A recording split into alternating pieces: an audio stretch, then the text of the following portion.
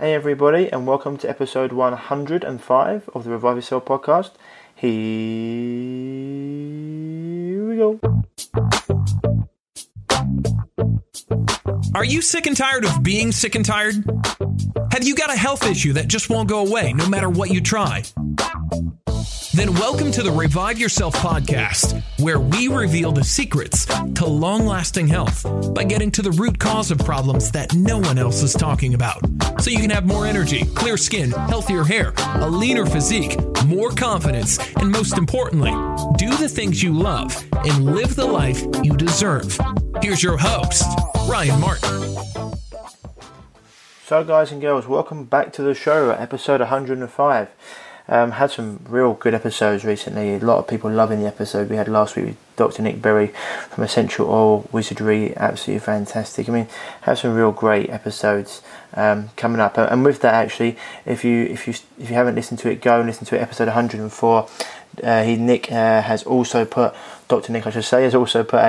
a great offer for us, guys. If you go to www.essentialoilwizardry.com/revive, any essential oil you get there, top end essential oil, best in the world in my opinion, and you put in the code REVIVE, you're going to get a 10% discount from any of the products that you buy. Same as well if you're heading over to blueblocks.com, they're going to be blocking out the blue light at night, which has been linked to all sorts of hormonal issues, endocrine issues, and obviously cancer. If you want to stop that as well, head over to blueblocks.com. You put in the code REVIVE, you're going to get a 10% discount off of the specs there too. Different style frames, which are awesome.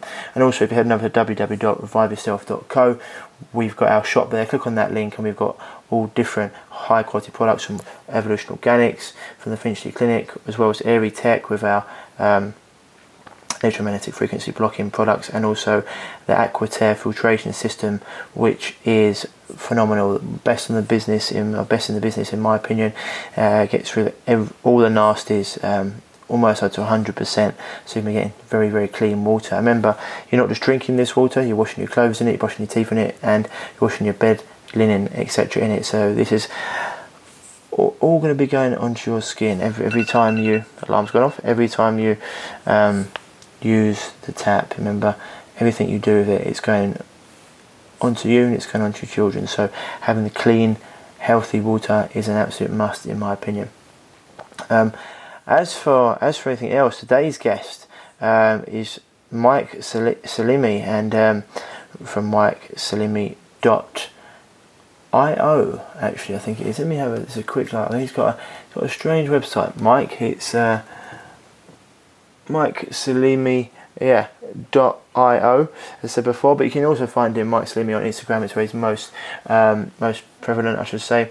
He's an absolutely wonderful guy. He's another Czech trainer, but it's not how he didn't actually just stumble into it. He actually worked one-on-one with Paul Czech to heal some injuries, which we're going to in the podcast. And he's a former world KettleBell champion, so he knows a bit about the athletic route. And we go into lots of different things as well, all about food. We go into about psychedelic drugs and performance, and just different modalities of training.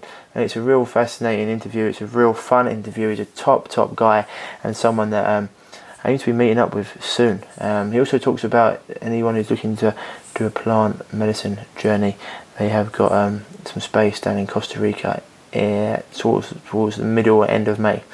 But without further ado, I'm going to introduce you to Mike. So here he is, his episode. Enjoy, and I'll see you on the other side. You've been travelling quite a bit, haven't you? Yeah, it's been pretty much non-stop, like almost pretty much every week. Every week I'm either teaching or teaching at a conference, workshop, cert, or taking a course as well. And also you've been like promoting your new Bulgarian bag, right? Yes, so the Bulgarian bag I promote a lot. I just came out with a KettleBell program a few weeks ago, right? My first online program, so I've been pushing that as well. Yeah. I actually having a look on your site. I just noticed that it's good. It looks really good. I mean, is it something people can get on their phone, on their app, or is it just mainly an online course? So they can do it on their phone. The login isn't the easiest, but it is all mobile friendly and stuff like that. It's not a specific app yet, but if you log in on your phone, like everything, like it's all optimized for the phone, but just not in a specific app yet. Yeah, cool. Yeah, because I looked around a little while ago, and I thought it was new. I thought, I must have missed this, because I know obviously you're big into kettlebells, like champion, etc. So I've actually, one of my friends, actually, Gary Rothwell, he's big into kettlebells. I think he's a British champion. I think he's a master. He's a masters age group though. He's really into it. And you guys, it's hard, mate. Hard work. It looks like I think you're nuts. I don't know how you got your hands left after a while. Like, it seems pretty intense. I mean, I do want to get into that, but it's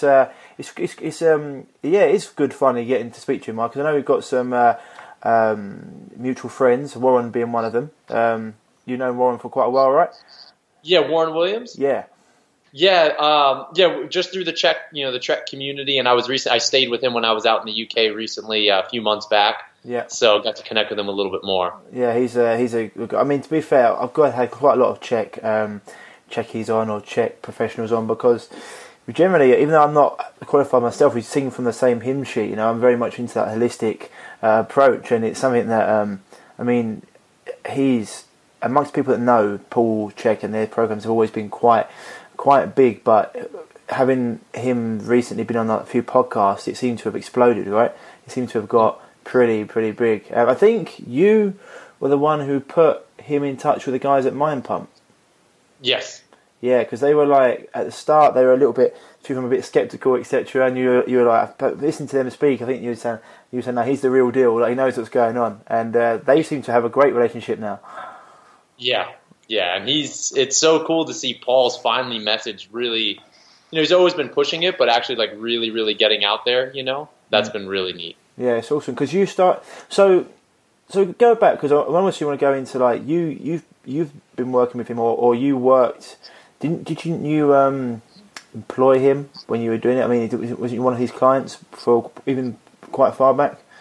Yeah, so I was a one-on-one client for Paul for 2.5 years, where every single month I'd fly down to San Diego to work with him for 1 or 2 days. Oh, that's awesome. How long ago was that? That was we're in 2019. Probably, I think we wrapped that up, that intense coaching, maybe about 1.5 years ago, maybe 2 years. No, actually, yeah, about 2 years exactly. Okay. And so how long were you working with him just one-to-one? Well, 2.5 years. So 2.5 years. Right. So I think we started in 2013 or so. Yeah. Like 2013, 14, 15. Yeah, somewhere's around there. Oh, awesome. And that was that to try and get you to the championship level, world championship level? The main reason was to help rehab an orthopedic issue that no one could figure out. It essentially was a compartment syndrome in my left arm, and he was the only person before that I was seeking almost 9 to 10 different practitioners all over the country who could help me figure it out, and he was the only one. And so once he really identified the root cause of the issue, which was a number of different things, then I was like, okay, wow, like I want to go deeper with this guy. So it started in the rehab process, and then towards the end of our coaching work, then working a little bit more higher performance. I mean, I was competing all throughout the time, but the first few months was all purely corrective exercise and rehab. Really? And so, okay, so how long? So you've been an athlete all your life? Yes. Yep. And I mean, even now you coach your own athletes at university level, correct? So I was a D1 strength and conditioning coach, a Division I strength and conditioning coach, but right now most of my work has to do with just traveling, teaching. So if I do work with teams or with coaches, it's not like I'm with them for the whole season or anything like that. Cool. And so getting into it, because I want to get into that injury. I mean, what was that? Was that an injury you'd had for years? Was it something that developed from kettlebells? How did that injury come about? I didn't really even know really what was happening. Well, the interesting thing is it pretty much started when I started competing in kettlebells, because I remember, I've been competing in kettlebell sport for almost about 10 years now. Yep. And I remember even from the very, very early days, anytime I would do any hard effort in the gym or in competition, I would get this compartment syndrome, or motocross racers get it, as I found out later, in their forearms as well. Usually runners get it in the legs. but motocross racers would also get in the forearm. So they get this massive pump in their forearms.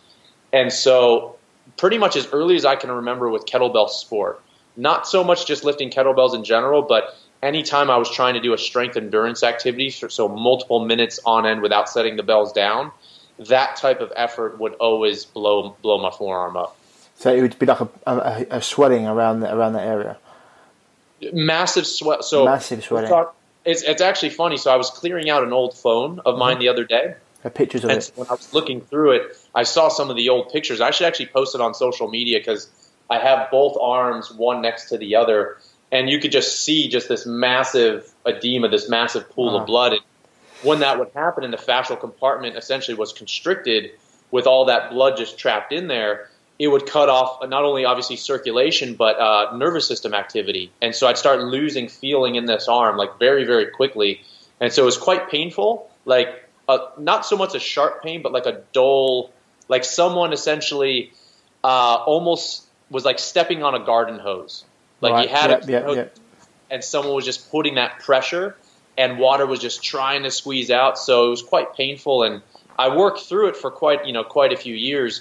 But it always was the limiting factor holding me back from achieving the numbers I was trying to hit. Yeah, 100%. I mean, willpower is amazing. We talk about this with a lot of coaches. You know, they say athletes succeed despite their coaches because that will to get out on the pitch, that will just to play, will get people a long way until eventually. That's why the athletes, instead of having like little injuries which they shouldn't get anyway, they have like big blowouts because they've been having. Or been dealing with these underlying issues for a long period of time until they can't take it anymore. And I mean, the willpower just to get out. And if you're using kettlebells and it's on your forearms, I mean, that must have been excruciating. There's a lot of willpower to go through that. But you said it was an orthopedic problem. The reason you went to him. Yes. So that was so you. How did you resolve the issue with your forearm? Well, so the interesting thing, if I look back. I was working with a Czech level 3 practitioner at the time, and he was his name was Johnny Suarez, super, super smart guy. And he was essentially, honestly, for those 2 years before seeing Paul, he was kind of quarterbacking the rehab journey and really sending me, a lot of it was a process of elimination, like, hey, go see this Rolfer. Let's see if he can help, in addition to all the Czech stuff I was doing with him. And then he's like, okay, you got a little bit better. That didn't help. And then he was like, okay, well, you have an atlas axis subluxation. Let's have you go see a NUCA chiropractor. Let's see if that would work. So I'd go see these people for usually anywhere from 1 to 3 months, give it a dedicated effort, one new therapy at a time, fully commit. And Johnny would test and retest before and after, and we'd keep in strong communication throughout the process. And then after 2 years, he goes, I've kind of taken you as far as I can take you. And we've really ruled out about cranial sacral therapy, acupuncture, all sorts of things. And he's like, I think now we need to kind of bring in the big guns. Yeah. And so we went to Paul, and, he confirmed a few things. One, that I had a quite significant atlas axis subluxation that needed to be worked on. So that was one of the big culprits. Then also I had an anatomical short leg that we confirmed via specific x-ray. I think it's called like a scanogram. Oh, but essentially they're measuring the bones of the lower limb. And so I think it's like anything below 5 millimeters isn't really significant because we all adapt and we all have different anatomies. Yeah, I think that's what Warren, because Warren's done test on me as well, and I think he says like anything below 5 you're okay, but above that you can get issues. Exactly, and I had 8, and then when you think about the sport and the nature that I'm in I think potentially maybe even if it was 5, this is just my own personal experience. Like even if it was 5 and below, but the nature of your sport is 1, repetitive, and then 2, repetitive in the same movement pattern. So in the clean and jerk, my feet are fixed and I'm fully in the sagittal plane, and then going to extreme fatigue. And so 8 millimeters was quite significant, and it was explained a lot of what the pains and the kind of the tensions that I was holding in my body. So we had like an atlas axis subluxation, we had an anatomical short leg. There was also some gut issues that was also contributing to some stuff in my arm. So shoulder, stomach and the left shoulder, that correlation, that reflex loop. Also had thoracic outlet syndrome because a lot of times the kettlebell sport posture, the strategy that we use in kettlebell sport from a competitive standpoint is not necessarily conducive to optimum function and optimum posture. Health. Exactly. doing it to win, but not necessarily always for a lot of sports are like that. That's like I mean, I play rugby for a long period of time. It's fun, but I mean, for your health, running into big people and with your shoulders and head isn't probably the best for your health. The same as football. Any of these sports, repetitive, CrossFit as a sport, it's not great for your health, but it's competitive, and as men, it's fun. You're testing yourself. But so sorry to interrupt, but so you had that going on. So you had that's about 4 or 5 things going on. 4 or 5 things, and then some technique stuff that we needed to clean up and improve, and then I just had coming from a powerlifting and Olympic weightlifting background, I'm such a fast twitch athlete that what I found was my motor, like the motor of my car, is so strong, relatively speaking, in comparison to the nuts and the bolts. So my power system is so much more developed than, let's say, my stabilizer system. And so when you're doing a 10-minute long event, which is what I'd have to compete in, essentially I can't set the bells down. And so as soon as my stabilizer system would go and kind of max out, I would start getting a lot more shaky in my lifts, especially in the overhead position. And I would be asking essentially from my movers to do the job of stabilizers, what they're not supposed to do. So what I found is a lot of, even if it's like 1% less efficient on every single rep, when you're doing 30, 40, 50, 60, 70 repetition, that really adds up. And so the limiting factor ended up being my arm giving out. Yeah, it does. I mean, it's like the analogy I think Paul Quinn used to use, or I think even Paul might have started it. It's like shooting a cannon from a canoe, right? You've got big, powerful body's muscles, but if they're stabilised, it's something that I went to see Warren because I had plantar fasciitis in my left foot, and I knew that wasn't the issue. And I had my atlas was out as well. Certain things were off. I went to see him, and I'm trying to get to the point now where it's just for me. I know exactly being an athlete and being a sportsman. You really enjoy the lifting, like really enjoy the competing. You need to get into maybe a bit more like as they said, the primary, like the stretching, like the stretching. I always see Ebola stretches and things like that, but it's really tough when you've got limited time to try to, not so limited time, but like otherwise you'll be training. So you can train, otherwise you can train like 2-3 times a day, but the stretching aspect and getting functional and not having these issues just from sitting down, sitting down too much or not moving enough, walking, it's very different to doing some gymnastic moves or being very functional. You see like this idle pull towel, it's movement culture sort of coming in, and it's really good. I'm all for it, but even for someone that does a lot of sport and is very active and hasn't got even that many patterns wrong, that for me is a struggle.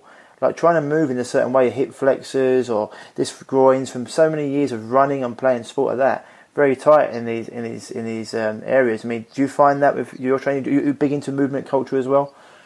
Yes. I've always been into it, and like when I look at some of the things that have helped the longevity of just my fitness and my sporting career up to this point, a lot of it has to do with what I do outside of training. In fact, so much more.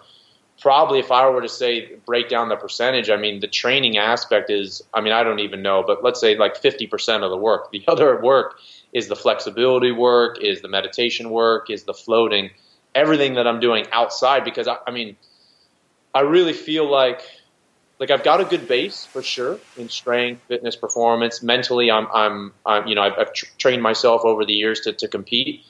But it's like the most important thing for me now is just making sure I go into a competition or in any type of serious bout or endeavor healthy and feeling good. Yeah. Because I know I can rely on my technical skill, which I'm always working on, but I've got a good technical base. I've got a good base conditioning base, good level of fitness.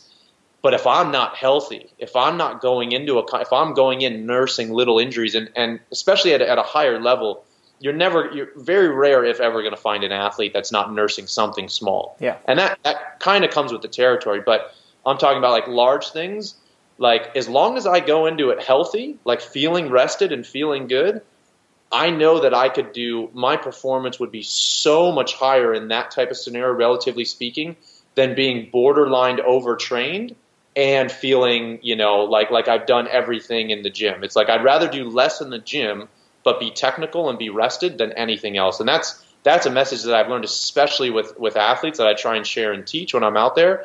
It's like the number one thing is to go into a competition feeling excited, feeling mentally ready, feeling physically ready, because all the work, the reps and sets have been done. I mean, you've been training, we've been training for months on end, so it's like the reps are already in the tank.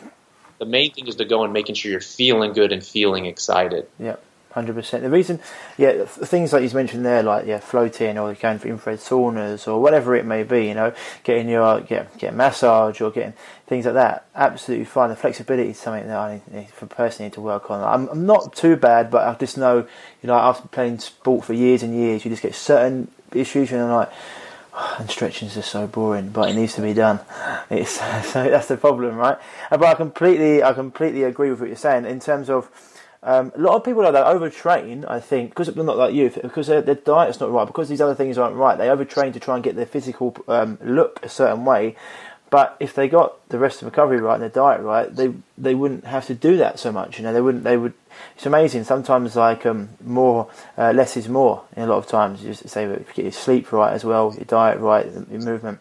So, with why kettlebells, Mike? What got you into kettlebells? Because I have a few things I want to touch on, and you've got a lot to cover. But why kettlebells? Because I mean they're quite prevalent now, and they've been around. And especially you see most gyms have got a set of kettlebells, especially like quote unquote the functional parts of the gym or the functional training.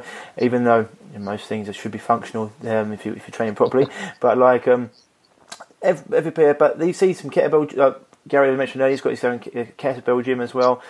Why kettlebells? What was it about them that drew you to them? Sure. Well, one of the things that I'm doing right now quite a bit is I'm traveling all over, teaching workshops, teaching certifications, sharing just as much as I can with personal trainers, coaches, etc. And one of the things that I've noticed working with people over the years, especially athletes, one thing is we all have a unique personality, right? And we all gravitate to some of us gravitate towards a range of different implements, but we all gravitate to a specific way of training that fits our personality. You'll have people that absolutely love running, and that's going to be their primary modality. You'll have people who absolutely love weightlifting. And so I really feel like, for me personally, every tool, I was just at the Arnold Sports Festival in Columbus, Ohio, and most of the population there's over 200,000 spectators, plus 22,000 athletes, if I recall the exact number. And the vast majority of everyone there was bodybuilders. Yeah. And there's tons of different sports represented, don't get me wrong. But when I was looking at people coming to my demonstrations and potentially even people in the workshops, a lot of them are big dudes, bodybuilders. And a lot of those guys, or powerlifters, for example, they gravitate towards the barbell. So that implement attracts a specific type of person or a specific type of way of training. And Olympic weightlifting is no different. The Bulgarian bag's no different. A lot of the Bulgarian bag stems from the sport of wrestling. And so what I've really noticed is, not beyond just the benefits, which I'll definitely go into and share what attracted me specifically to the kettlebell, for me personally, having a weightlifting background in Olympic weightlifting, I first came, to use a kettlebell, and really, I started first lifting kettlebells when I was at Westside Barbell, which is in Columbus, Ohio. That's quite a famous place, right? Yes, yeah, for powerlifting, and Coach Louis Simmons was using it to support the power lifts, and he was using at that time basic movements, swings, and stuff like that. And I was like, wow, this is a fantastic tool, and I thought it really helped some of my power lifts. So my first experience with the kettlebell, first serious experience, was there. But then when I came back home, I started taking courses and learning and studying as much as I could on the kettlebell. And what I found was one of my own personal struggles at that time as a strength and conditioning coach, I was working with Santa Clara University, their tennis program, for example, and a few other colleges, baseball, volleyball, etc. And what I found is not that, certain levels of base strength wasn't important in using some of the lifts, but, working with a team environment when you're doing barbell training isn't always the most conducive to a well-organized workout, especially when you take, for example, like implement athletes like baseball players or tennis players who their wrists and their hands and their extremities are so absolutely important. If you're to try, as great of as an Olympic clean is, and I've got, I love that movement, but just the flexibility and mobility required is quite demanding. 100%. And you know what I'm saying? So I was really looking for a tool that was potentially a little bit more favorable, a little bit easier to work in a group setting, something that I could even take on the field and on the court with these guys, so I didn't always have to have them in the weight room. And so that's really, at first, from a professional perspective, I was like, wow, this tool, I can take it anywhere with one weight. If I know how to use it properly, I can work a bunch of different performance abilities, strength, speed, power, agility, coordination, you name it. And I could take it outside with these guys. So from a professional standpoint, I thought it was really appealing. But then I was like, in one of the courses I was taking, one of the assistant instructors was a kettlebell sport competitor, and he owned a gym. And he was like, you know what? This is kettlebell sport. I think you'd be really good at it. Here are the lifts involved. What do you think? Would you be interested in trying it out? And I was like, wait, so you're telling me it's Olympic movements, which I loved, clean and jerk, for example, but I have to do that for 10 minutes? And anything over 3 repetitions, to be honest, always sounded like a beast. And so I really loved the challenge of it. And so I was like, wow, this is, going 10 minutes on anything is going to be really, really challenging. It's movement that I love, requires a tremendous amount of skill. And if I really learn this, it's only going to make me better as a coach when I'm trying to teach at a technical level, at a high technical level to my athletes. So when I came back from one of the courses, this is well over 10 plus years ago, I hooked up with him. And that's really what got me into kettlebell sport.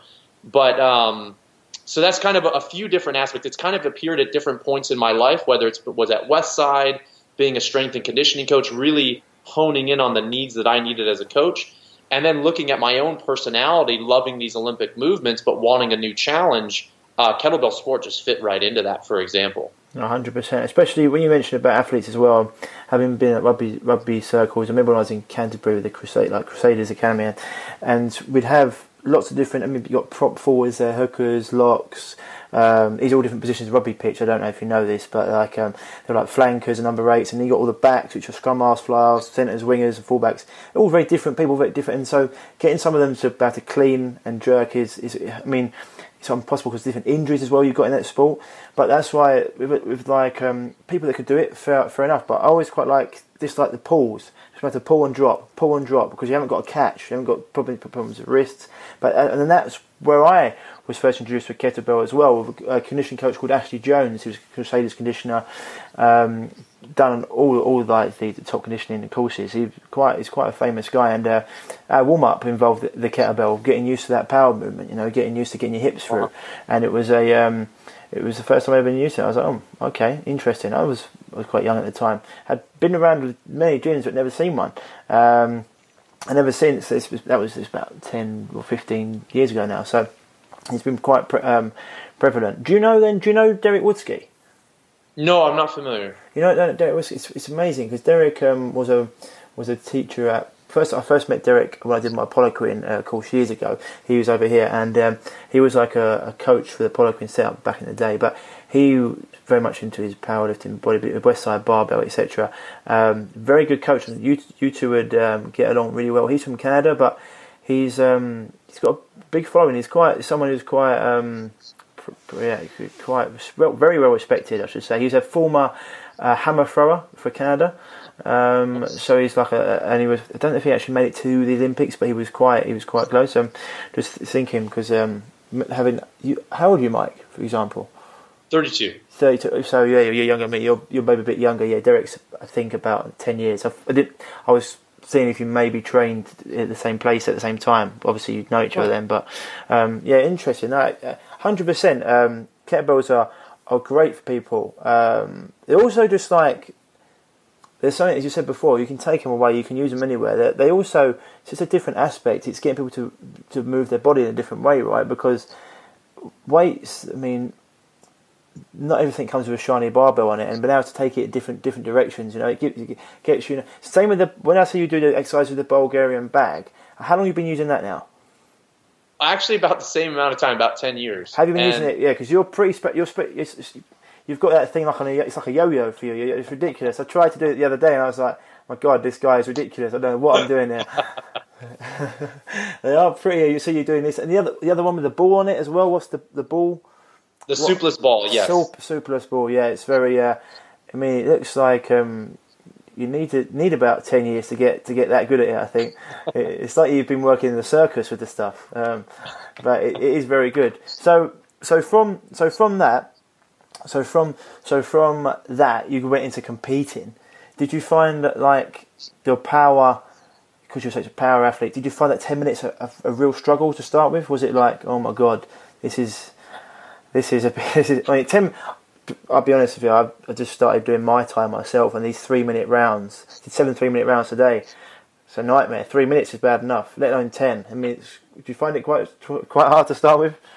Brother, after 10 years, it's still hard. It's still, there's no, I mean, certainly I've learned a lot more over the years in terms about programming, periodization, technical knowledge on the lifts, which made it getting to 10 minutes a lot easier. And then, of course, being in a body now that can sustain a little bit more of that type of training through the rehab work that I did with Paul.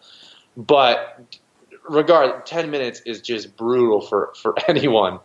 Is it the amount of reps that you've got to do in that 10 minutes? Is that who wins? Correct. Yeah, you can't set the bell down, and then the only rest, well, depending on what event, my event was the clean and jerk primarily. I competed in snatch and jerk as well, but primarily long cycle clean and jerk. The only rest period you have is when the bells are extended overhead or when they're in the rack position at the chest. So you can't, let's say, hang like you're saying, let's just say, for example, like a farmer's carry. You can't hold the bells down at waist level and just try to last 10 minutes. And a lot of, like in Russia, like I was out there training in St. Petersburg, and they would always tell us, I was with the national team out there, they would always tell us like something along the lines like you're not a man unless you go, like no one drops the bell before 10 minutes. Like they would rather die than set the bells down before 10 minutes. So, you've kind of got two battles you're facing, two goals. One, of course, is the highest repetition. That's what wins the comp, even if you set the bells down at a certain time. But then, like, your level of respect largely is surrounding this thing lasting 10 minutes. So it's like getting 10 minutes is one victory, and then the second victory as well is the repetition goal. So if you put the bells down, immediate disqualification? Not disqualification, just that at that point the set is over, and then whatever repetitions you got to that point. Right. But for them, it's just like 10 minutes is the only option. Like it's either 0 or 10. Got ya. And so you competed in the clean and jerk. Is it a particular weight category? Just for people out there like that understand this, do you compete in different weight categories, or is it done in age, or how is it done with kettlebells? So there is like age categories as well, but the most like the criteria we're really looking at primarily is the bell weight. And there is different bell weights depending on the competition, but the professional division for men on the clean and jerk is 2 32-kilo bells. That's a lot. And then body weight as well. So they're looking at body weight. So I was competing anywhere between 73 kilos and 78 kilos. And then I was using the double 32s. And then I would also compete in another category with 2 40-kilo kettlebells, and I would do that for 5 minutes. So my next question is, are you clinically insane? 40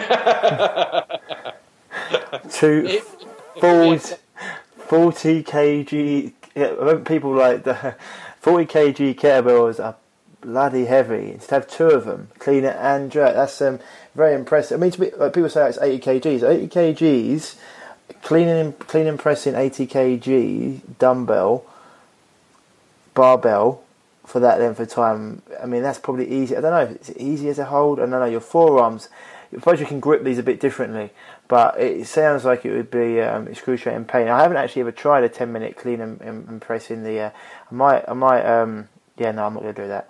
No, I might give it a go. No, I might give it a go with Gary actually, but it always just looks excruciating. But no, it's something that I think it's one of those things in your head. Once you've done it once and you know you can do it, you're like, okay. But it doesn't get any easier. But it sort of doesn't get any easier, but it becomes more bearable, maybe. I don't know. So no, it's awesome. So you worked with Paul to get yourself to the point where you're healthy and able to compete at your highest potential. Then you actually become a Czech practitioner yourself, right? You're a level 2 coach. HLC 2 and then CP 1. CP 1, right? And how was that like different? I mean, having spent time with a level 3 coach and spent time with Paul. Was it quite easy to do the programs after that, or I mean, were you just like I need to learn more about this at a foundational level. How did you find it all? Well, so I was HLC2. I wasn't CP1 before I started working with Paul, but I was HLC2 before I started working with Paul. In fact, I asked him to coach me and to find out what was going on at the end of HLC2. And I was already doing those, those few years with Johnny Suarez. So I was already, and I've been studying Paul's work since I was 18. So I had been studying Paul's work for, at that point, I think from when we started, approximately 8 or so years, from when we started, 8 or 9 years. And I've been working at a holistic lifestyle center all around Czech practitioners. So I was well versed in his philosophy and started taking courses. But it's one thing to certainly take courses, which is, great. But it's a whole nother thing to work, I think, one-on-one with Paul and spend 4 to 6 hours, 1 day, 2 days, which, everything one thing I can say honestly to anyone who's listening, I mean, what he teaches one-on-one is a direct reflection of what's in his courses.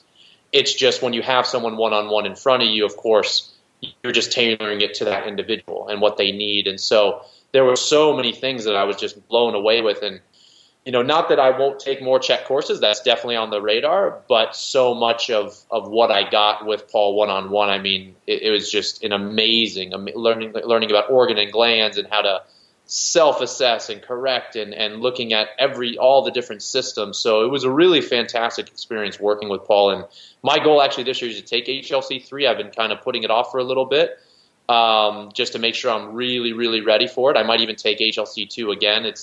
I'm one of those guys, like I'll retake a course 10 times because it's, I think depending where we are in our lives, like we're all ready for a different amount of information. I think I pretty much read How to Eat, Move, Me Healthy each year.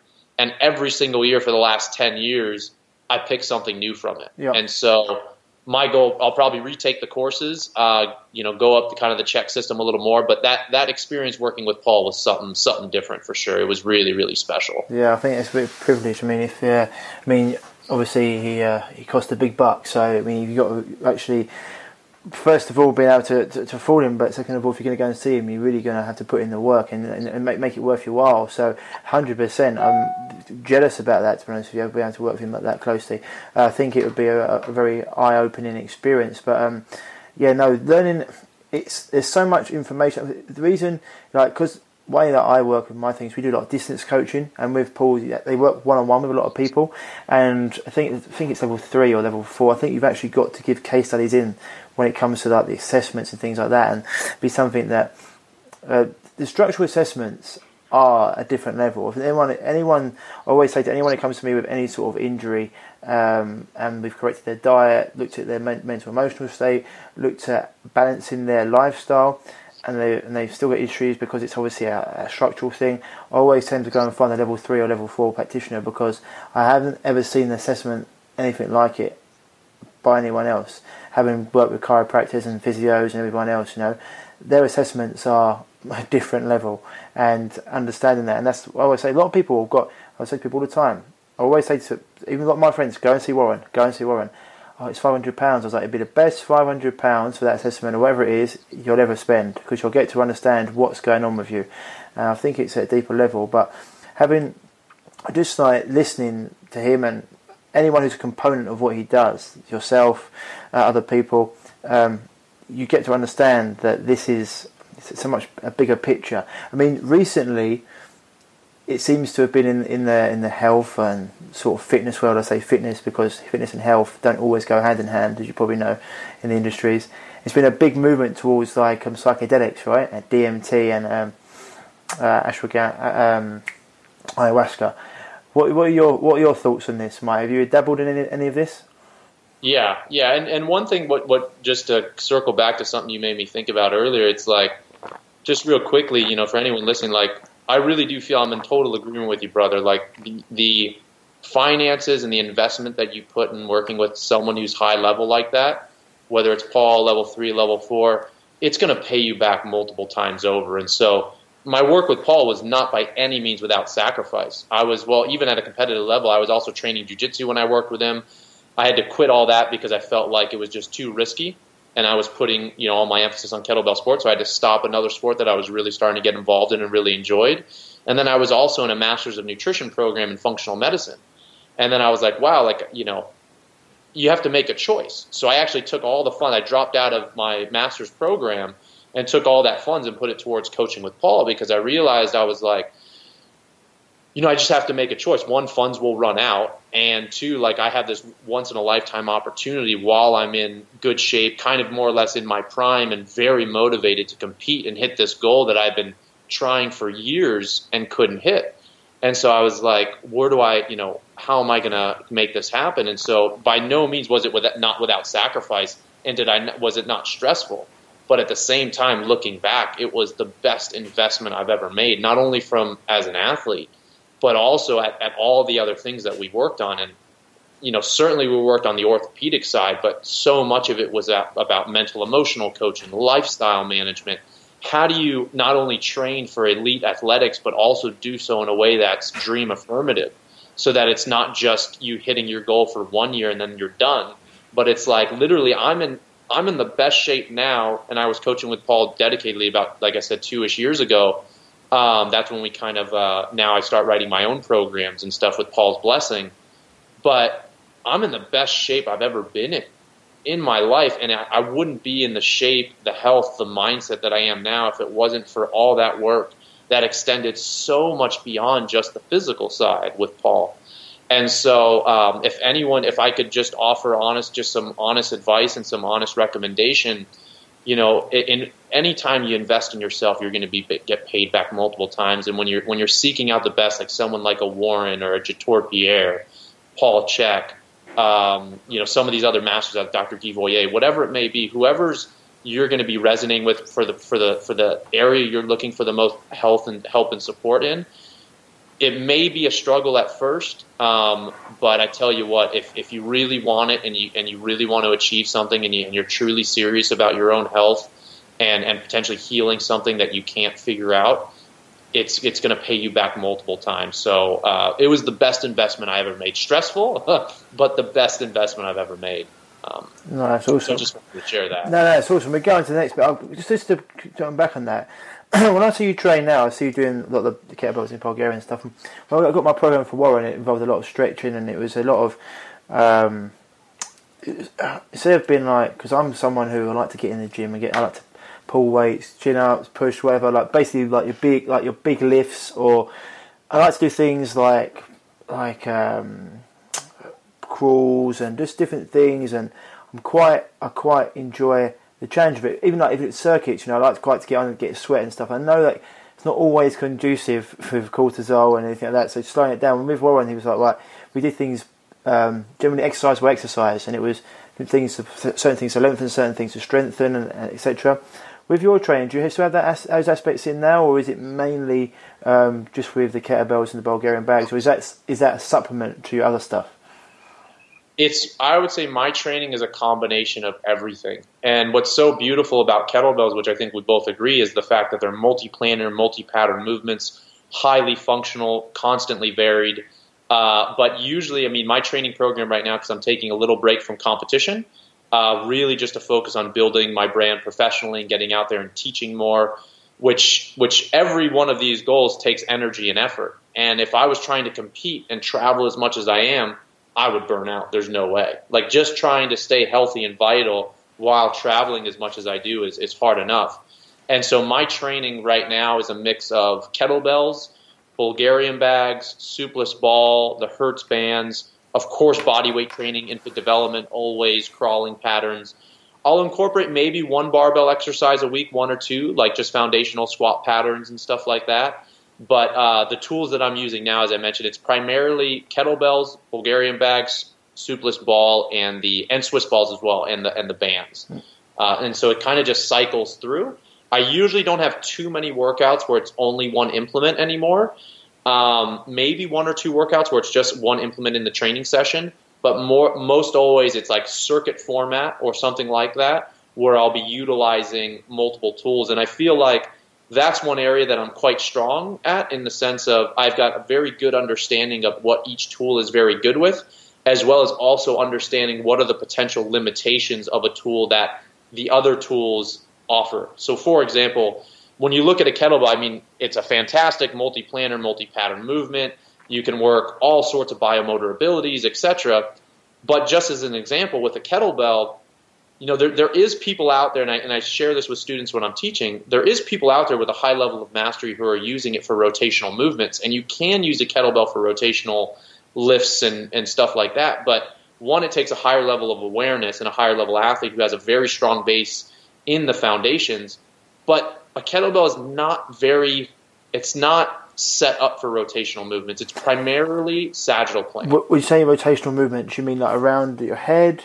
Do you mean like outside? Are you talking just moving it around the body? What do you mean by rotational movements?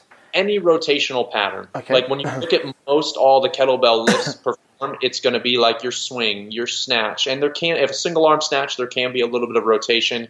It's going to be your clean, your jerk, your press, forward lunge, squatting, stuff like that. There is rotational movements, but it's just not, the transverse plane is just not the dominant plane that you would utilize that tool for. Again, it can be done.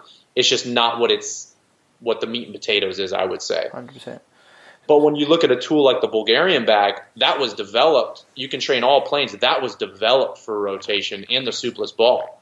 So it's like that tool, not that I don't train rotation with the kettlebell, but when I really want rotational patterns like the supeless spin or the arm throw, it's like that movement is beautiful as an expression of transverse plane movements. And so that's just one example in terms of not only does each tool tend to gravitate to a specific personality, but each tool has specific things that it's very good for. Like a barbell, great for absolute strength because you can incrementally load it quite high. You're not gonna typically max out with a 1 rep kettlebell weight unless you're doing a strict press. Yeah. Because the way you progress typically with kettlebells is through complexity. So just the complexity of movement, and then also repetitions. Hence kettlebell sport. It's like what's the highest repetition you can do in a certain amount of time. But if you want to really test absolute strength, then your barbell is going to be your tool for that. Yeah, 100%. Yeah, it's they say if all you've got is a hammer, everything is like a nail, right? So it's like knowing what tool to use for the right. No, but it's interesting because so do you? Because I see you going around, Mike, and also you've been in contact as you've travelled. I see you teaching a lot. Is that your own certification that you're teaching there, or is it just you're teaching these people going to certain gyms that like what you do and sort of teaching your knowledge, or is it an actual certification? So I teach for Supeless training systems. So the Supeless is Coach Ivan Ivanov is the inventor of the Bulgarian bag, the Supeless ball, the bands. So I'm one of his few master trainers or pro trainers, and so I teach certifications on the bag, and then I also teach workshops in the other tools because we don't have, for example, certification on the Hertz bands. We do have the ball certification, but so I do teach certifications for him. And then I'll teach workshops in like Eldoa workshops, stuff like that. But in terms of kettlebells, to be honest, I'm still deciding. I have my online program. I teach 1, 2, sometimes 3-day kettlebell workshops. And I've gotten asked quite a few times over the years to develop kettlebell certifications. I don't know. I just haven't quite made the decision if I want to do that, mainly because I've seen so many certifications, and I've taken just about every single kettlebell cert there is over the past, 10 plus years, 15 years, whatever. And it's just such a saturated market. And also it's like, for me, in general, certifications honestly don't mean too much. It's what the practitioner does with it. 100%. So just because someone tells me, oh, I'm this certified in kettlebells, I'm like, okay, great. Share with me, like, what cases have you helped? What people have you helped? What have you done as a practitioner? Let me observe how you move. Let me observe how you teach. Let me observe how you share this information. That means much more to me than charging an extra $500 to $800 for a live workshop where it's the exact same information that I teach in a live workshop, and pretty much anyone could attest it. The same information would be the exact same information, the exact same organization of material as I would teach in a cert, except it's $500 to $800 less expensive. So for me, the main thing is just getting the information out and just connecting with those people who truly want to learn. Like, I'll say first and foremost, like, my educational style when I teach kettlebells and even my online program, it's over 450 videos with just one bell on foundational movements. And that's why it's like, it's not for everyone. It's not for your general pop. Not saying I won't create programs for general population and just general fitness, but I honestly just want the most motivated of coaches and trainers who want to learn. And then that's my main focus, more than making an extra $500 and charging this cert. It's like I want people who want to work and are more interested in the knowledge than anything else. Now, it looks like fun as well when you teach your courses. I was actually going to ask you, if you're not, where are you actually based in the US? When you actually are at home? Are you at home now? Yes, I'm at home. This is my garage gym. Perfect. I was thinking about, I didn't know if you was at someone's gym or that teaching. Where's home for you again? Is it California? San Francisco Bay Area. The suburbs, like 30, 40 minutes south of the city. Perfect. I mean, it's gorgeous up there. I'm trying to maybe get over there in the summer, do the West Coast, to get over and take this podcast on the road, and a couple of people I want to go and speak to. But literally, I've interviewed so many people up and down the West Coast, and love and amazing, right, good, easy to talk to. Some of them have been on the show a couple of times. It'd be good to meet them face to face and etc. But like, I mean, that's where like the Mind Pump guys are right by you, right? They're in the Bay Area. Yeah, no wonder. Yeah, they're. I saw that they sponsor you as well. Doing well, aren't you? Going all right. They're going all right. Been hustling. I've been grinding for a long time, and you know, it's slowly Catching paying off. No, it's good because this happens. It's same with mate. It's the same with everyone in this industry. You know, people come into it and they want to. They've been listening to people for ages, and they want to take it up, and they want to be an expert overnight. It's like it doesn't work that way. People, you need to build relationships. People need to know you. You need to put yourself out there. You need to be willing to, as Paul says, pioneers have got arrows in their back. You've got to be willing to get out there and actually speak your truth and build relationships. And it's awesome. But when I see you actually teaching your courses, they look like lots of fun. Looks like things that I really enjoy doing myself. I'm wondering if you're back in the summer, it'd be great to go over and join up. But are you in London anytime soon? Anytime you want, brother. You have an open like this is my home, so it's like we can train anytime. I'd love to have you over. And I got so many tools in here. I've been collecting equipment for years, so people mainly know me for the kettlebell, I would say, probably, but I mean mace bells, club bells, Indian clubs. I've been using all this stuff for years, and it's we'll have great fun. It is good fun. Are you over in Europe or in London anytime soon teaching? Because if people are around over here, they might want to know where you're going. They might want to join you. Yeah. I should actually have dates in the next few weeks for the next London trip, awesome. And I think realistically, I'm probably looking at like June to July 2019, so in the next few months. And I should know, honestly, in the next few weeks. I'm just trying to combine that with teaching in Italy right now. So, because the UK and Italy are two markets in Europe, I'm really trying to focus on. So you don't actually hear much about. Obviously, being in the UK, we get a lot of exposure to American audience. Don't hear that much of it. I mean, it's Italy for obviously it's got big lot of sports there. Very, very. Prominent in football and even rugby now, so this sort of conditioning is getting bigger and bigger over there. But probably good for you. You're fluent in Italian, right? Yes. So it works for you, So it's like it works for you. I mean, generally you don't see Spain gets a lot of Spain and Spanish-speaking countries get a lot, but Italy isn't one of the countries that generally I'd say many. Even when I've done courses, like people come from France, even Germany, Norway. But Italy, I've met one other guy, real nice guy, Diego.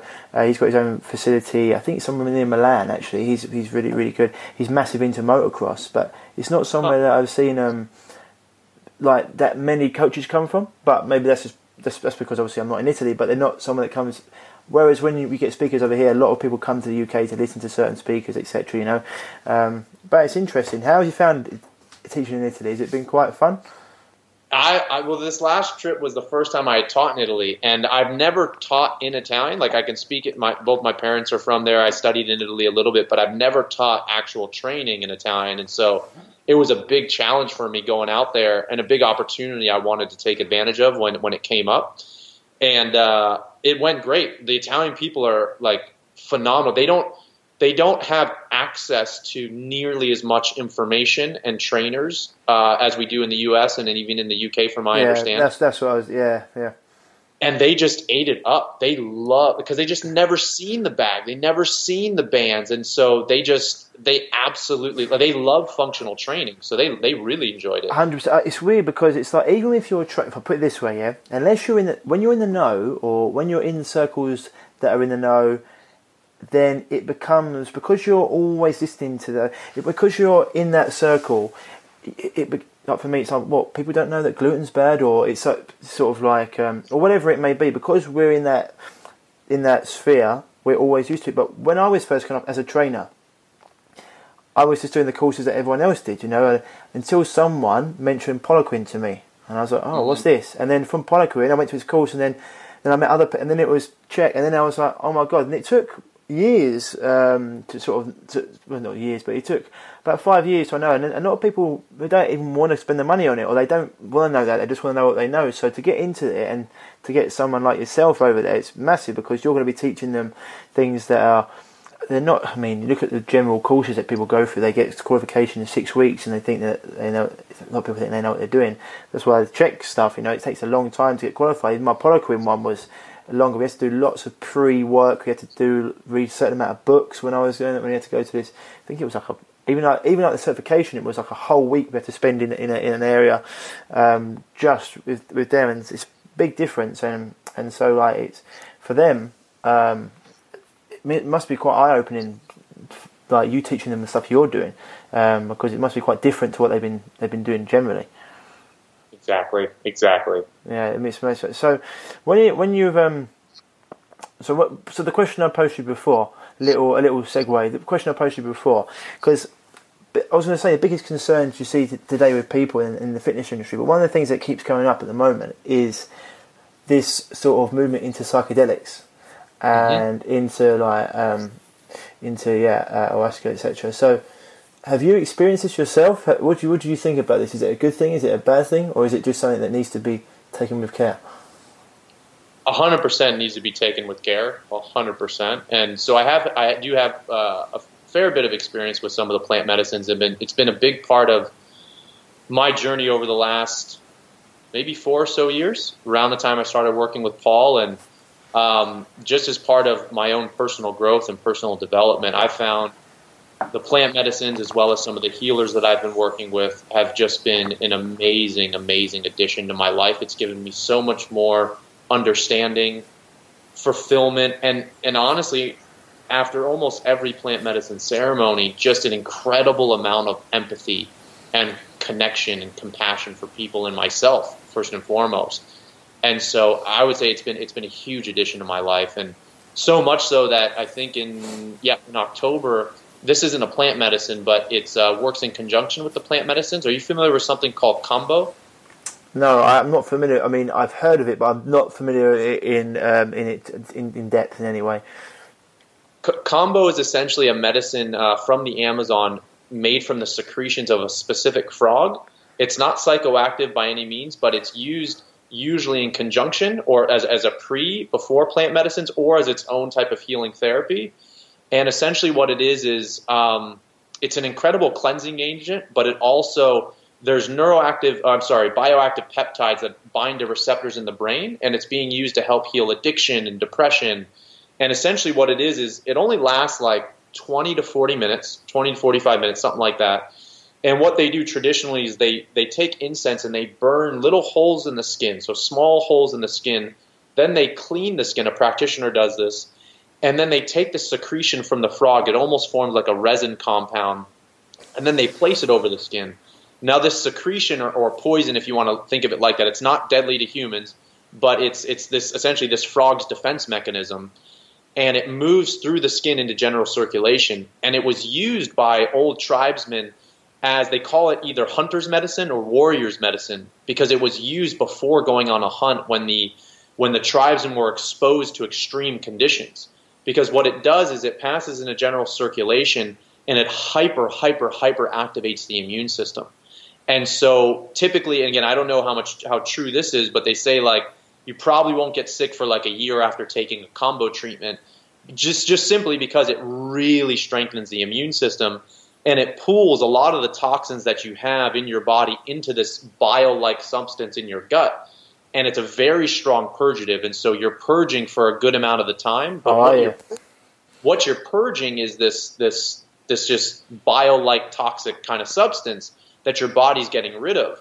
And not only from a physical standpoint is it incredibly cleansing, but I've also found it hugely beneficial from an emotional perspective, because while you're purging, if you also do kind of like what we say, like conscious purging. So whether it's an idea, a belief system, something you're really trying to move past, if you're looking for a new start or you feel blocked, you can also verbalize that as you're purging. And so for me, I use it for myself. I almost do maybe like once every 1 to 2 months. And then in October, I'll be doing a 2-week-long training just because it's something that I truly want to share with people, especially, again, to help people potentially prepare and cleanse and release things before, if they were to do a plant medicine ceremony, or even just with athletes, for example, like before a fight camp, because I work primarily with combat athletes.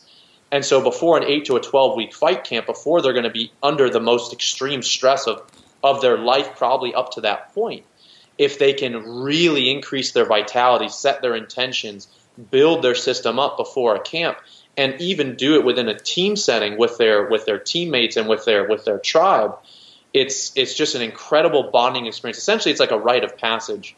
And that's a message that I've been getting, just to share openly and honestly, through the plant medicine ceremonies, as something I've kind of been called to share with young men and young warriors out there as they're moving through their life. And so even it's not a psychoactive substance, but I found it to be hugely beneficial for me personally, by itself, and then also with as kind of a preface to some of the plant medicines. Awesome. So, when you did you go down into the Amazon to learn this? Did you do it where you first did it? No. So there's so thankfully I would say the community that I'm kind of connected to in the Bay Area, the Bay Area has quite a strong and flowering plant medicine community, and so Combo, because it works so well with the plant medicines. I know friends who are practitioners, but essentially my goal and my plan is there's one organization called the IAKP that is they're all over the world, but I'll be doing their 2-week-long training right by the Canada border in October, and then after that my plan is to actually go to the Amazon and actually learn how to cultivate the medicine from the frogs in the jungle. But first, this organization does, from my understanding, I've got a few friends who went through the education. They tend to be very like science oriented, and they go through a lot of the risk factors. So they're very, for like a Western mind, I heard they're quite good, and I've had great experiences through friends' experiences. And then I definitely want to go through the jungle and learn how to once again connect with the medicine, the source of it, and then cultivate it. But first, I'm going to start there. And in the meantime, I'm assisting these ceremonies as well, just learning how to hold space and work with people a little bit more. But I'm not by any means practicing or anything like that right now. Just doing it for my own health and healing, and then to be in that space. Awesome. So you've done it's Combo. Yes, KAMBO. KEMBO. Okay, yeah. Cool. So, and it sounds very interesting something like that, because someone like myself who had a very weak constitution, always been building all this purging toxins. That sounds like something that would be very interesting to do. Have you had? You say other plant medicine journeys. Have you done DMT? Yes. And how was your experience on that? Well, so most of my experience with the DMT comes through ayahuasca ceremonies. Okay. So in that kind of form, and did you purge heavy on that as well? What's that? Did you purge heavy with that as well? Yeah. Usually, I tend to have some pretty powerful, strong purges with that. Yeah. I was just in Costa Rica at a fantastic healing center called Saltera, and they only focus on their traditional Shipibo healers who serve the medicine, and they just focus on ayahuasca. And so some of the other medicine retreats and stuff that I've been on, they might mix certain medicine, not mix, but use, let's say, hape or sananga, which is hape is a type of tobacco that the healers tend to blow up the nose. Sananga is a type of eye drop that comes from a flower. The hape is more masculine, the sananga is more feminine. And a lot of times I've seen those and used those in conjunction with the ayahuasca, but in Saltera in Costa Rica, they just use ayahuasca, and it was such a fantastic experience and such a powerful, life-changing experience that in May, I'm bringing a group of people down there to return for an extended trip with that community and out Saltara as well. Awesome, man. That sounds awesome. How are you spelling Saltara? SOLTARA. That sounds awesome. If you've got another space in May, give me a shout. I've got another mate that, so another friend of mine. We've been very interested in this because it's one of the areas that want to do it. Want to find out a lot more about it. I've been researching quite a lot, but want to do it with the right people, or like with the right organisation, because it's the thing that worries me a little bit is people like ourselves who have been into natural health for a long period of time understand what it's like doing it with a cleansed body, understand the mental emotional aspects of it. A lot of this is being pushed out to, I'd say, the general public, who sometimes I don't know if they're ready for certain things when their lives are very toxic or very unbalanced, wondering whether this can push them into, maybe it can do the absolute opposite, maybe it can really cleanse them, maybe it can really heal them. But sometimes some experiences that I hear people go through, they sound like, I think Paul described it once, almost like shattering the mirror, and then when you come back to reality, the mirror's still broken, and people don't know how to go around that. Would you say that's something they could be wary about, or do you think most people will just be fine doing it either way? No, I would say 100%, and I would totally agree with that, because one of the things I found so special about Soltara is, more than probably any other place that I've been to, they have such an emphasis on the integration part. Like, in fact, like there's actually a psychotherapist on staff there. We did it was a 8-day trip when I was out there just a few months ago, and they had I think 3 to 4 specific 1 to 2 hour meetings throughout the trip focusing on integration. They gave you an integration journal, and during every time you would have an integration meeting led by some of their facilitators, there would be a different theme. So we would talk about trauma, we would talk about the shadow side, we would talk about what's coming up in ceremony, what are you going to do when you go home. And I feel like most all of the work on this medicine, just from my personal experience, for it to truly benefit your life in a healthy and holistic way, it has to be about the integration. That is probably the single biggest missing piece that I tend to see from most plant medicine circles and communities, is it's more around the peak experience, which can be beautiful, certainly, but if you don't know how to navigate that space, you're not supported, and you don't have the tools when you leave, it's like the lessons, the downloads that you get, they're very fleeting. And like, it's like, how are you going to be a better person when you leave? Because hopefully we're doing this to enrich our lives, to be more loving, to be more compassionate, to be more empathetic, to be a better servant to society and to our fellow man and woman. And so I really appreciated, more than any other place I'd been to, was the so that you also have a call with one of their facilitators before you go to talk. When you're there, you have those multiple meetings. You also have people you can talk to when you're there. When you leave, there also is like a check-in call as well.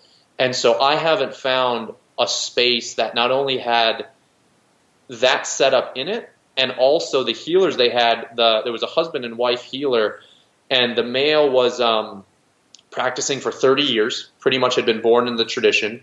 And then his wife has been practicing for about 15 years, also born in the tradition. Her mom, her grandmother. And so I've never felt so supported in a way that all you really had to do was show up, be open and willing to do the work, and then everything else was taken care of for you. Like, they had an organic chef there, so all of the food cooked was healthy, holistic food, very nourishing.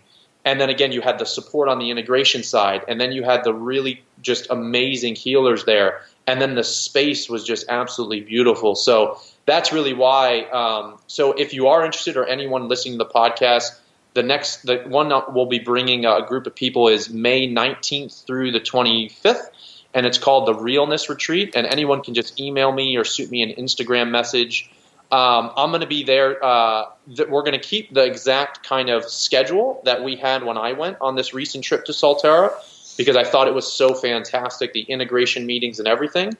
But then myself and 2 other friends who are also coming will be teaching as additional options for anyone who wants. Like, I'll be teaching some Eldoa, like an Eldoa class, a myofascial stretching class, some breath work. And so it's kind of outside of the schedule, but it's just to provide those people who do want to do, let's say at night or in the morning, want to just do some extra stretching and stuff like that. So it's going to be really cool. I'll be contributing a little bit outside. I won't have anything to do with the medicine itself, but in terms of supporting people through some breath work and stretching, etc., we're going to offer that as well, in addition to kind of the schedule that Soltara has. No, it sounds awesome, man, and definitely be looking into it. The Realness Retreat sounds good. It's something, because I've got one of my very good friends, he's very much into this as well. It's something that it's looking to expand. It's just like the next level. I feel like, having been through doing a lot of, getting the mindfulness, Qigong, Tai Chi, obviously looking at the movement aspect, the food, and I think it's the next stage of just releasing certain things, which should be good, especially certain patterns or certain processes that you've been, I think Paul said the other day, one of these questions that he asked people, and probably asked you this as well, he said, how many of your thoughts or negative thoughts about yourself are actually from you, and how many are actually from other people, or like your parents, family? Did he ask you that? In a different way, yes, yeah. That's been, because that's actually been something I've been really working on through the medicine, is just understanding what the hell is mine, like what exactly is mine, and what is, love my parents to death, but like what is theirs, what is their values, and really trying to dig deeper and understanding like who I am at a deeper level and what's important to me, what my values are. And so the medicines I've found to be, especially when they're combined with a serious and mindful practice around the integration portion, have really been beneficial in terms of just understanding and releasing stuff and shit that's just not mine. And that's been incredibly empowering. And I would totally agree with that. That's been very true for me as well. No, that's awesome. So Mike, just to what would you say at the moment? Excuse me. If you see the biggest concern you see in society today, or with people in general, like, as you know, we look at things from health and fitness, and the problem is with being a holistic health coach, we go into everything because it affects everything. What do you think would be like? You say like, or maybe your top 3 biggest concerns that you see today with society, or just with people in general, in terms of the way the world is heading, or where we're heading, it seems, because it seems to be a big movement taking place. For me, I would just say what comes up for me right now, just honestly off the top of my head and off the top of my heart, is food. How we nourish ourselves, because I feel like that is just, without that, it's going to change our biochemistry, how we think, how we feel, how we interact with people, and not only what we put in, but also how we interact with the foods that we choose and our soils. And like, so much of, and I first learned this from Paul about just getting closer to the source of our food. Like, so much of my life was simply only going to the store, and where I thought meat came from was from a saran wrap package. Right, I would only see London broil steak in a package, but I had no idea what farmer raised that cow, where that came from, what it was being fed, how it was being treated. And so now going to the farm, so every year I try and support a local farm. I've been doing it for almost 8 years now, where every year I go to a local farm, husband and wife farm, 100% grass-fed, grass-finished beef. I can walk their farm. I can see how the cows are living, how they're being treated. Every year I get a whole beef, and so I have a big freezer actually right over here next to in my gym. And it feels just amazing to, see where the food's coming from, to support the local people, to support people who are putting back good stuff into the soil. And not only does the food taste so much better and so much more nourishing, but I just feel like I can eat with a little bit more of a good conscience, because I'm doing things that not only are supportive to me, but supportive to the environment, supportive to the world. So I would say, honestly, getting back to the real source of health, which is, getting back to eating high quality food and supporting the people that are growing it and supporting that. So for me, I would say the number one problem is surrounding around food, because I feel like from there, then we have the energy, the vitality, the mental clarity to enact good change.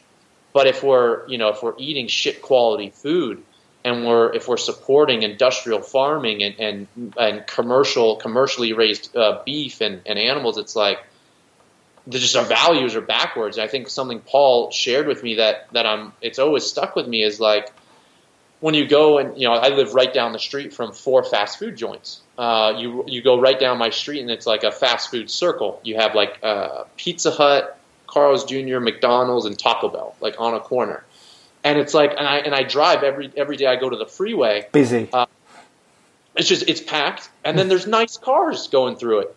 It's like you're going for a 99 cent, I have no idea, but a 99 cents Big Mac or what, an extra value meal, and you got people driving Teslas, or whatever it is, you got people driving just expensive cars and BMWs, Mercedes, and I'm just like, what is going on? Like there's something drastically a problem with that. And it's like so much of what I hear, working with people, or even when I hear other trainers work with people on a nutritional standpoint, is like, oh, I can't afford that. I can't afford that. Well, I mean, even if you have space for a freezer, right? Just buy a freezer. It doesn't, cost that much. I've got almost 500 pounds. So let's say, I don't even know, maybe like 200 plus kilos of 100% grass-fed, grass-finished, locally sourced meat that I can drive 50 miles from my house and see the organic pastures and the land that these cows are grazing on. And it only costs me, now that there's more of a grass-fed, grass-finished movement, the price has gone up in the last 8 years. But I remember 8 years ago, I was spending, probably like under $3 a pound. Pretty good. For if you get like a T-bone or a filet, you're talking like $35, $40, something like that, or high 20s. And now it's raised to probably like high sixes, almost doubled because of the demand. But at the same time, it's still a fraction of the cost, not to even mention how good it feels to eat it. And so when I'm out there teaching and traveling, the sleep for me is the hardest thing when I'm traveling because of the time zones, etc., which just means for me, all the other aspects of my self-management have to be on point.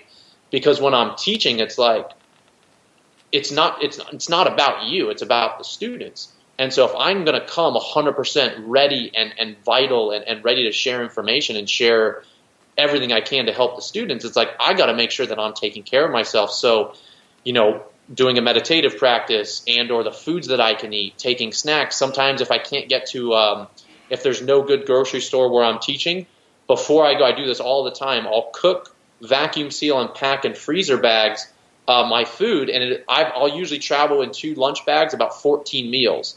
And so, or I'll even fast with that. So I'll take that on the road. As long as I can get a small fridge, it'll last. And I've literally got enough food for 1 to 3 meals a day. And if I choose to fast because I can't get access to high quality food, at least I know I'm not going to have gut issues while I'm there. At least I know I'm going to be providing as much energy and value to the students as I can. But if I'm eating crap when I'm on the road, it's like I'm going to be showing up dead to the, especially if I'm used to eating good quality food. So I would say for me, as I'm even sharing this to you, and I'm like getting more and more certain that it's food for me as the number one thing that we can really work on as a nation and as a world. Yeah, 100%. I mean, when people travel, they always, what my clients say, so what do you have when you're at the airport, you're traveling? And so, well, either fast or I could take my own food on a plane. And they're like, you can take your own food, you can't do that. Like, yeah, you can. I've been doing it for 10 years. I've been cooking my food and I've just been taking it on the plane. And everyone else, I'm like, I wish everyone did what I do, because when all your food comes round and hits your plate or hits your tray, it stinks to high heaven and it makes you feel physically sick, the airplane food, It just smells, it's like, oh, terrible. Whereas if you have your own food, I mean, even if it's like chicken, mashed potato, a little bit of courgette, carrots in there, whatever it is, you can have like a nice meal, you can sit there and actually enjoy it. But I think that's huge, definitely the food. What you said there as well about people with this fast food, I reckon that even it's like this movement, you see it's like this, I mean, you've got this whole vegan movement and you've also got this whole sort of like social justice warrior thing going on. In America, it's wackadoo, it's 10 times worse than it is over here, but I wonder if a lot of that comes from these people that are eating these toxic foods. They're completely malnourished, they're completely fried, and it just affects obviously their hormonal balance, it affects their mental clarity, it affects their energy, and all these toxins. I wonder if I mean, obviously I know it disrupts their health, but I wonder if it adds to their sort of rage and their sort of like, their mental emotional stability. What do you reckon, Mike? Yeah, I would agree with that. I would say, I mean, they work hand in hand for sure. Yeah, no, I think it's something. Definitely food plays a huge part, as you said there. I mean, where you are, when I was there last summer, went through San Diego and was in Venice Beach. They got some, I think, in Little Italy. They got some phenomenal farmers markets. So I mean, we got some good farms over here, and I think it was on a Sunday. I actually made some really good connections over there. You got the people selling their brilliant toothpaste. I think it was Dirt. What was the company? They had like they got like all the these are all people out there making organic or vegan products or whatever. They got bone broth. They got all the farmers there. I bought some phenomenal raw honey from California. Still got it. Up and down, you can get it, and it's all quality, and you can get it in. I'm sure you've got markets in San Francisco, right, or in the Bay Area. Yeah, I feel like I'm really spoiled where I live. I was just in Columbus, Ohio for the Arnold Sports Festival, and it's like those are two drastically different parts of the country. So I feel very spoiled because we have San Francisco, the East Bay, so Berkeley, Oakland as a huge community, even the South Bay, San Jose, Santa Clara, that area. And literally walking down my street right across from the fast food joints, we have every Saturday a farmer's market. That's all a lot of organic food. So I feel very ironic, isn't it? Yeah, really ironic.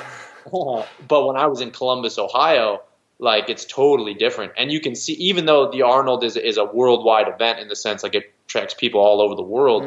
When I was training for that 1 month trip with Louis Simmons at Westside Barbell when I was younger, that's in Columbus as well. And it's like you could see how that part of the world, how just the people look different. And I'm stereotyping, I'm talking in general, but they're like very, very big humans and a lot more than where I live right now are more overweight and obese.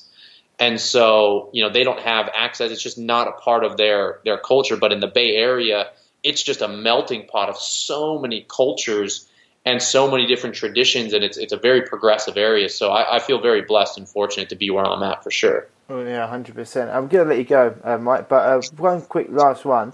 What about 5G in your area? How's that coming on? What's that? 5G in your area, the Bay Area. I know like California is like the hub of technology. So how is that being rolled out yet? Is that up and running yet? 5G? You know what? I really wish I knew. I have no idea. All right, I'm not very up to date on that side of stuff. Oh, mate. So I can't really speak to it. I have no clue. Okay. Look fairly stupid that I didn't even know there was 5G, to be honest. So. Oh, Mike, this is like the new way they're going to. If you don't want to vaccinate, for some states anyway, you can't vaccinate. If you don't want to stay away from the toxins in your food, you can buy organic. If you want to have clean water, you can get a filtration system in your house. If you want to change toxic clothes and synthetic materials, you can do that. You can't get away from this 5G, and it's the next big thing. It's have a little research into it. I think you might have some petitions. You've got some petitions over here, some petitions over there. You want to I don't know if you know. Do you know who Dr. Deborah Davis is? Heard of her? Yeah. Yeah, I've had a great interview with her, and if you can look up any of the interviews of her, she's like the world's leading authority on this. And some bad news. But awesome, Michael. It's been an absolute pleasure talking to you. Definitely hit me up with the dates that you're coming to London, and I can put it out there to see where you're going to be. But it's an absolute pleasure, and I wish you all the best going forward, my man. Where's the best place for people to find you? Yes, so I'm most active on social media on Instagram, and it's just Mike.Salemi, Salemi, and then my website is MikeSalemi.io. And so on there you can see what events I'm going to be teaching around the world, and then also the link to my new KettleBell program. If people want to learn more information about that, right on the homepage there's a link.